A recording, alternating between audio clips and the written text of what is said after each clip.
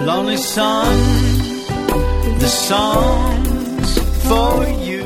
When I had a sailboat a long time ago, I knew a number of sailors. Fancy that. One of them had a 40-foot cruiser, and it was a big yacht. In the cabin, and I probably told you this before, in the cabin hung a plaque with this old Breton fisherman's prayer on it. "O God, thy sea is so great and my boat is so small." I love the simplicity of the prayer. It's been around for a long time, obviously. It's an old prayer. But it stuck with me. So that probably was 38 years ago, I think, that I saw that. As with anything else, it's nice. It's a nice prayer until you realize what it means. How you realize what it means is it happens to you. It stops being a nice prayer and becomes part of your experience, as all prayer should be if we wish to develop spiritually. What good is a prayer that you just say the words? It's the prayer that comes from your heart, that comes from your experience. It's when you're squeezed by life. It's the prayer that comes out of you like the juice of a lemon or the juice of a grape or the juice of a peach when you squeeze it. Whatever comes out is what comes out, and that's the prayer of your heart. But you have to have the experience. You have to be squeezed by life. In case you hadn't noticed, life puts the squeeze on us. So, like I said, the prayer, "O God, thy sea is so great, my boat is so small," meant a lot to me when I had the experience of realizing that the sea really is huge. And no matter how big your boat is, it really is tiny. It's a speck. It's not even a speck in the sea. It enters into you in a way that is far different from intellectual memory. You can look at the prayer and say, "Oh God, thy sea is so great, my boat is so small." It's like, yeah. And then you think about it. You can think, oh, the size of the sea and the size of the boat, and even those big tankers that are hundreds and hundreds and hundreds of yards long, like a quarter-mile long. Tons and tons and tons. Millions of tons. And even they are tiny in a huge sea. Even they need radar not to get lost. They're so small in a sea that's so big. So that's intellectual memory. You think about that and you think, oh yeah, "O God, thy sea is so great and my boat is so small." But it's like being seasick. Being seasick is awful. If you've ever seen anyone who's seasick, it's really awful. Then you become seasick one day for the first time, and it's way beyond awful. There's just nothing like it. To see someone seasick is to think, oh, that's awful, they look really sick. But to be seasick and to think, I just want to die. That's all. Just let me die. That is different. That's what I'm talking about. I'm talking about the difference between an intellectual memory and a real experience. The reason the little prayer is so real for me is because I experienced the vastness of the sea and the insignificance of my tiny sailboat on the Gulf of Mexico when a squall came up and I was sailing alone. So what I'm going to talk about is a lifeline. It's a rope or line used for life-saving, typically one thrown to rescue someone in difficulties in water, or, and this is the specific meaning I take, one used by sailors to secure themselves to a boat. One of the things I can tell you from my experience is I could have easily been swept off the deck, and that would have been it, because I was not tied. I didn't have a lifeline on. I didn't have a line hooked to me and then attached securely to the vessel. So had I been knocked off the boat, which fortunately I wasn't, I would have probably been lost at sea, as they say. Only fools sail alone without a lifeline. Solomon said, "A wise man is cautious and turns away from evil, but a fool is arrogant and careless." This is in Proverbs 14:16, if you're interested. We must have a lifeline if we wish to attempt the work of esotericism. Sure, you didn't really think I was just going to talk about boats, did you? This work must become your boat, and we must tie off to it with a lifeline. A lifeline is having in yourself one thing that you understand about this work. Without it, you will be lost at sea. The sea, obviously, is life. It's vast, it's huge, a number of things that can happen to you. What can happen in any moment? A meteor could fall from the sky and land on your car. We went home from a meeting one Sunday, and we heard this big boom. big boom when we got home. And we looked outside and a tree, a huge tree, had fallen on our neighbor's car. That was it, just boom. And when he went to claim the insurance on it, the insurance company said, well, we're not going to pay on that. That was an act of God. So life is like that. You don't know what's going to happen next. It's huge, it's vast, it's unpredictable, just like the sea. And if you'll think about, oh God, thy sea is so great, or thy life is so great, and my little body and my little life is so small, then you start to bring it home to what I'm really meaning here, what this is really about, what this work of esotericism is really about, what we're doing here, why this is so difficult for us, why you go through these things that are painful, and why you continue to go through things that are painful.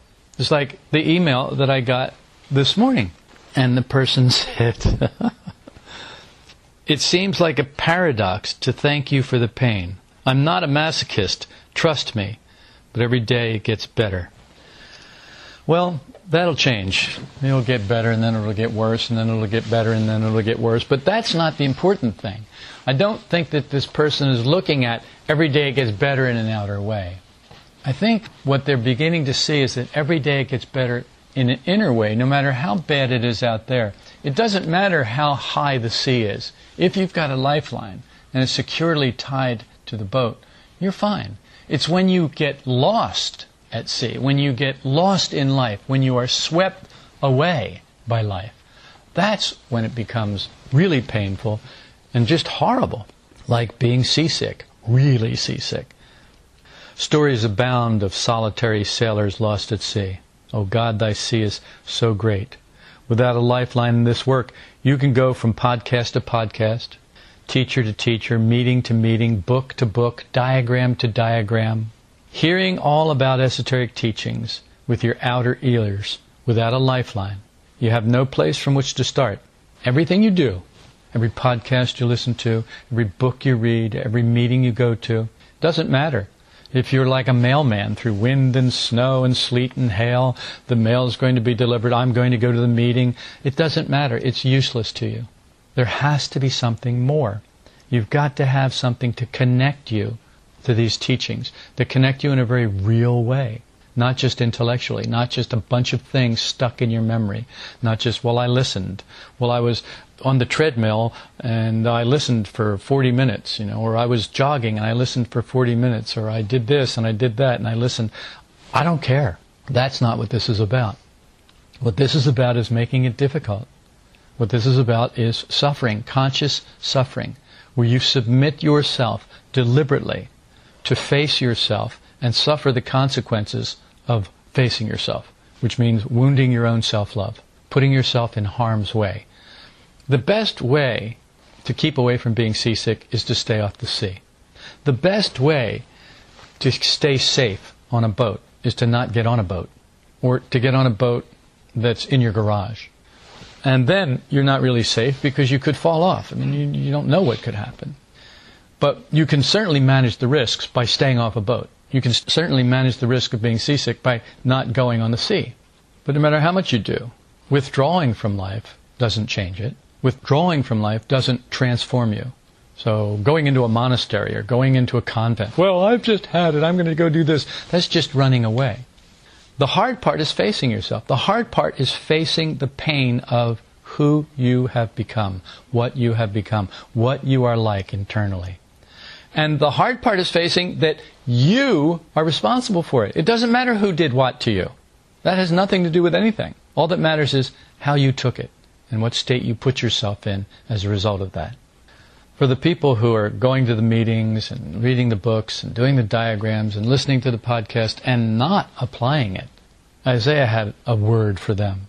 He said, so the word of the Lord to them will be order on order, order on order, line on line, line on line, a little here, a little there, that they may go and stumble backward, be broken, snared, and taken captive. Isaiah 28:13. What that means is we study all this stuff, but we don't apply it. And because we don't apply it, it builds up in our intellect, it builds up in our false personality, it builds up in our pride and our vanity. And then what happens is we stumble backward, then we're broken and snared, and taken captive. And if you don't think that life has taken you captive, think of the last time you were seriously identified and seriously negative about it, and you were unable to do anything about it. You were a captive of your negative emotions. You were a captive of what some driver had done. You were a captive of what someone had said about you or done to you. Maurice Nichols said, we're all comfortable in our memories owing to buffers, so memory will not stab us awake. Now I want you to think about what he said, stab us awake. Have you ever stabbed yourself with a pin, a fork, a knife? Have you ever stabbed yourself accidentally? It's really a shock. It's like, ow! It's very unpleasant. And if it's a good stab, it's really unpleasant. If it's just a pinprick, it's not so bad. It's just a shock. Having a lifeline to esoteric teachings means you suddenly experience the truth about some teaching. Your understanding of it snaps you back to reality like a bungee cord. It doesn't matter which truth you see. You no longer have questions about it. If I say to you, do you believe in God? You say, yeah. And I say, well, what does that mean? What is God? You forget about it. It's not even anything I can even talk about. Because you know the truth of it. You see the truth of the infinite being infinite and you being finite. You see the complete, utter futility of trying to explain something that is inexplicable. So you don't bother because you see the truth of it. And if you catch yourself doing something like trying to explain it, you just, in exasperation, throw up your hands and say, what an idiot I am. And you give it up because you see the truth of it. Because like a bungee cord, it snaps you back to reality. The reality of what you know, what you see the truth of. And it's your understanding that does it, not your intellectual knowledge, not your external memory. You don't have any questions about it anymore. What are your questions about God? Well, God, are you male or female? Well, God, where are you? God, are you this? Are you that? None of that. You have none of those questions. None. And if you do, then you don't see the truth of it yet. But for the people that I know, the people here, that's not a question for them. You're no longer working on it. It's now working on you in a deeply internal way. It's not something you have control over anymore. It's not something you get to ask questions about. It's something that gets to ask questions about you now. It's something that gets to move you around instead of you moving it around. I've known people who studied this stuff for years and have yet to be stabbed awake spiritually. They're just too cautious. They just don't want to deal with the pain of being stabbed awake. You'll know when your life begins to be revised and transformed in ways you couldn't have imagined. It's not always fun, but then you know. You start to know that the truth that you see, you're beginning to understand, and it alters you. It alters you in ways that you could never alter yourself. Some people have excellent formatory memories. They can remember and recite esoteric ideas like a podcast, or a recording, or a parrot, or something that they've memorized. But until they've experienced it, they've not been jerked awake by a lifeline. It's still lying in their outer memory. These ideas have to be applied to oneself. It's not enough to listen to them. It's not enough to read about them. I know I say this over and over and over again. And there's a reason for that. I say it over and over again because we need to hear it, because we need to apply it. Something needs to be applied so that it can begin to stab you awake, that it can begin to snap you back to reality when you've been swept off the boat and life is carrying you away, when you've been swept off the work and life is drawing you out into it. Here's the one thing that we need to understand. The one thing that people who listen to the podcast, who read the books, who study the diagrams, who talk about it, who go to groups and meetings and yada, yada, yada about it, and they talk to their friends about it, and they're all about it. Here's the one thing that they need to get. You are the person about whom I've been talking in these podcasts for nearly 6 years. It's you. You are the one. It's not somebody else. It's you. You are that person. I know very well people who listen without ever seeing their own negative emotions, without justifying them away in a moment. Look, I get emails from people. I've talked to people who have listened to these podcasts. I've lived with them. One of the things I can assure you is that when they're negative, they'll justify it instantaneously. Well, you made me negative. When they're happy, they'll justify it. Well, you made me happy. You did this and you did that. Oh, that makes me so happy. No, that makes me so sad. You are the person I've been talking about. This is not about me.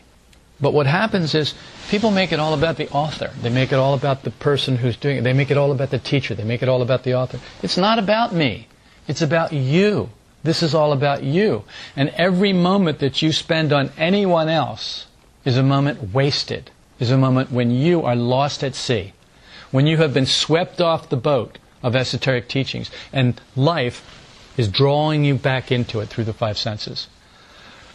And you have no lifeline to jerk you back, to snap you back, to pull you back, or to pull yourself back to the boat, to the esoteric teachings, to the ideas that can help you navigate this world and this life. Because it's not easy by any standard. It's not easy to know what to do. And this is about you. It's not about knowing what to do. It's about knowing how to do it, whatever that is. And that's something that can only happen inside of you. And that's something that can only happen based on something higher. It can't be based on something in life. Well, everyone says this. Well, I don't care what everyone says. What does the work say? What do the esoteric ideas say? What does something higher say? That is the lifeline. That's what we need to be hooked up to. And you've got to have something that will hold. It can't be a thread. It's got to be something that will hold. We've got to understand that this work is this thing you call yourself, which has to be transformed. It's got to be revamped. It's got to be altered. It's got to be changed. This work is you. It's about this thing that you call yourself. It's about that thing changing. It's not about other people changing. It's not about situations or circumstances changing. It's not about getting this or getting that. It's about you. This is all about you. This is what you've always wanted your whole life. You've always wanted everything to be about you. Well, this is. And now what do you want? Well, you want it to be about me. You want it to be about her. You want it to be about him. You want it to be about somebody else. If you know all about these teachings and are negative without any adjustment to yourself, I have to ask you this. Are you tethered to a lifeline? If you know all about these ideas, if you can recite them, if you can tell other people about them, if you can write essays about them, and then you're negative without adjusting yourself in any way, just negative, and you're justifying it instead of adjusting your negative state, are you tethered to a lifeline? The lifeline is where you begin to be awake to the truth that you are responsible to something higher for being negative instead of blaming others or justifying yourself. You are responsible to this work, to whatever conscious being originated this work. You are responsible to that conscious being for this work, for your negativity, for not knowing, for not doing, for not applying yourself. You are responsible to that. Not to me, not to life. And the lifeline is when you begin to wake up, to be stabbed awake to the truth that it's you who are responsible. No one else. You. How and why do people find their way to these teachings? I've asked myself this, I don't know how many times. How do people find these podcasts? How do they find their way here? And then why do they stay? Why do just one out of maybe 100 stay? Why is that? You may be certain of two things that brought each of us to this point. And the two things are love of the world and love of self. That's what brought us here. And if you don't know that about yourself, then I question the thickness of your lifeline, whether it's a thread or not. I brought a world of woe on myself by thinking I was going to be somebody and do something when I started over 4 decades ago. I had no idea then, but I was going to do something for people. I was going to be somebody. I was going to be an important person, and I was going to do great things, and blah, blah, blah, and blah, blah, blah. Of course, I was very young, but still, that's what I thought. And truly, I brought a world of woe on myself with that. Now, I would have brought a world of woe on myself anyway, because that had to be, removed from me. And the process of removing a stain like that is sometimes very difficult. It takes harsh action. You know how they used to do laundry, and they still do in some place. They take it down to the river, they beat it on a rock. Well, if you remember, the rock is the first level of truth. And If you've ever been beat on a rock to get some of the dirt out of you, to get some of the impurities out of you, then you understand what I'm talking about. It can be very, very painful. Very painful. Life has a way of dealing with us when we're thick-headed, when we're stubborn. And it's not a pleasant way. These ideas can't be properly ordered from self-interest. The bottom line is, what I entered this for was self-interest. That's all it was. It was love of the world and love of myself. And that's why I was here. And it took decades for me to get to the place where I realized that I was nothing and that it didn't matter what I did. All the things that I thought mattered didn't matter. That what mattered was what I did internally, not what I did externally. So these ideas will never line up right as long as you're doing them with self-interest. They always go wrong because emotions change the ordering of truth in you. What I mean is, if you love someone, your internal world is very different from when you're suspicious of that same person. When you're suspicious, when you become suspicious, notice how everything inside of you begins to change. All your thoughts begin to change, all your feelings begin to change, all your sensations begin to change. But when you're not suspicious, when you just love the person unconditionally, then everything inside is different. And that's what I mean. These ideas can't be properly ordered from self-interest. When you're suspicious, it's always one reason, self-interest. When you love someone, it's always another reason. There's no self-interest involved. It's always the interest of your beloved. It's always the interest of the other. It's not an interest for you. And then, because of the emotions, there's a change in the ordering of the truth in you. Everything internally begins to line up differently. When you have a lifeline, it can pull you back from these internal disasters that we face every day. What are the internal disasters? Well, every time you're negative, it's an internal disaster. You don't understand. It's a tornado. It's a hurricane. It's an earthquake. It's a fire. It's a flood. Inside of you, it is devastating your internal world. Really devastating it by altering the order of everything internally. It's very dangerous. The slightest negative emotion is very dangerous, and people do not understand this. A person with a good external memory of the teachings has no such lifeline. Nothing with which to pull him back into the boat when he's fallen into life's sea of insanity. There are two kinds of people who approach these teachings, the wise and the foolish. I'm going to read to you from Matthew chapter 25, verses 1 through 13. Then the kingdom of heaven will be comparable to 10 virgins who took their lamps and went out to meet the bridegroom. 5 of them were foolish, and 5 were prudent. For when the foolish took their lamps, they took no oil with them. But the prudent took oil in flasks along with their lamps. Now while the bridegroom was delaying, they all got drowsy and began to sleep. But at midnight there was a shout, "Behold, the bridegroom! Come out to meet him!" Then all those virgins rose and trimmed their lamps. The foolish said to the prudent, "Give us some of your oil, for our lamps are going out."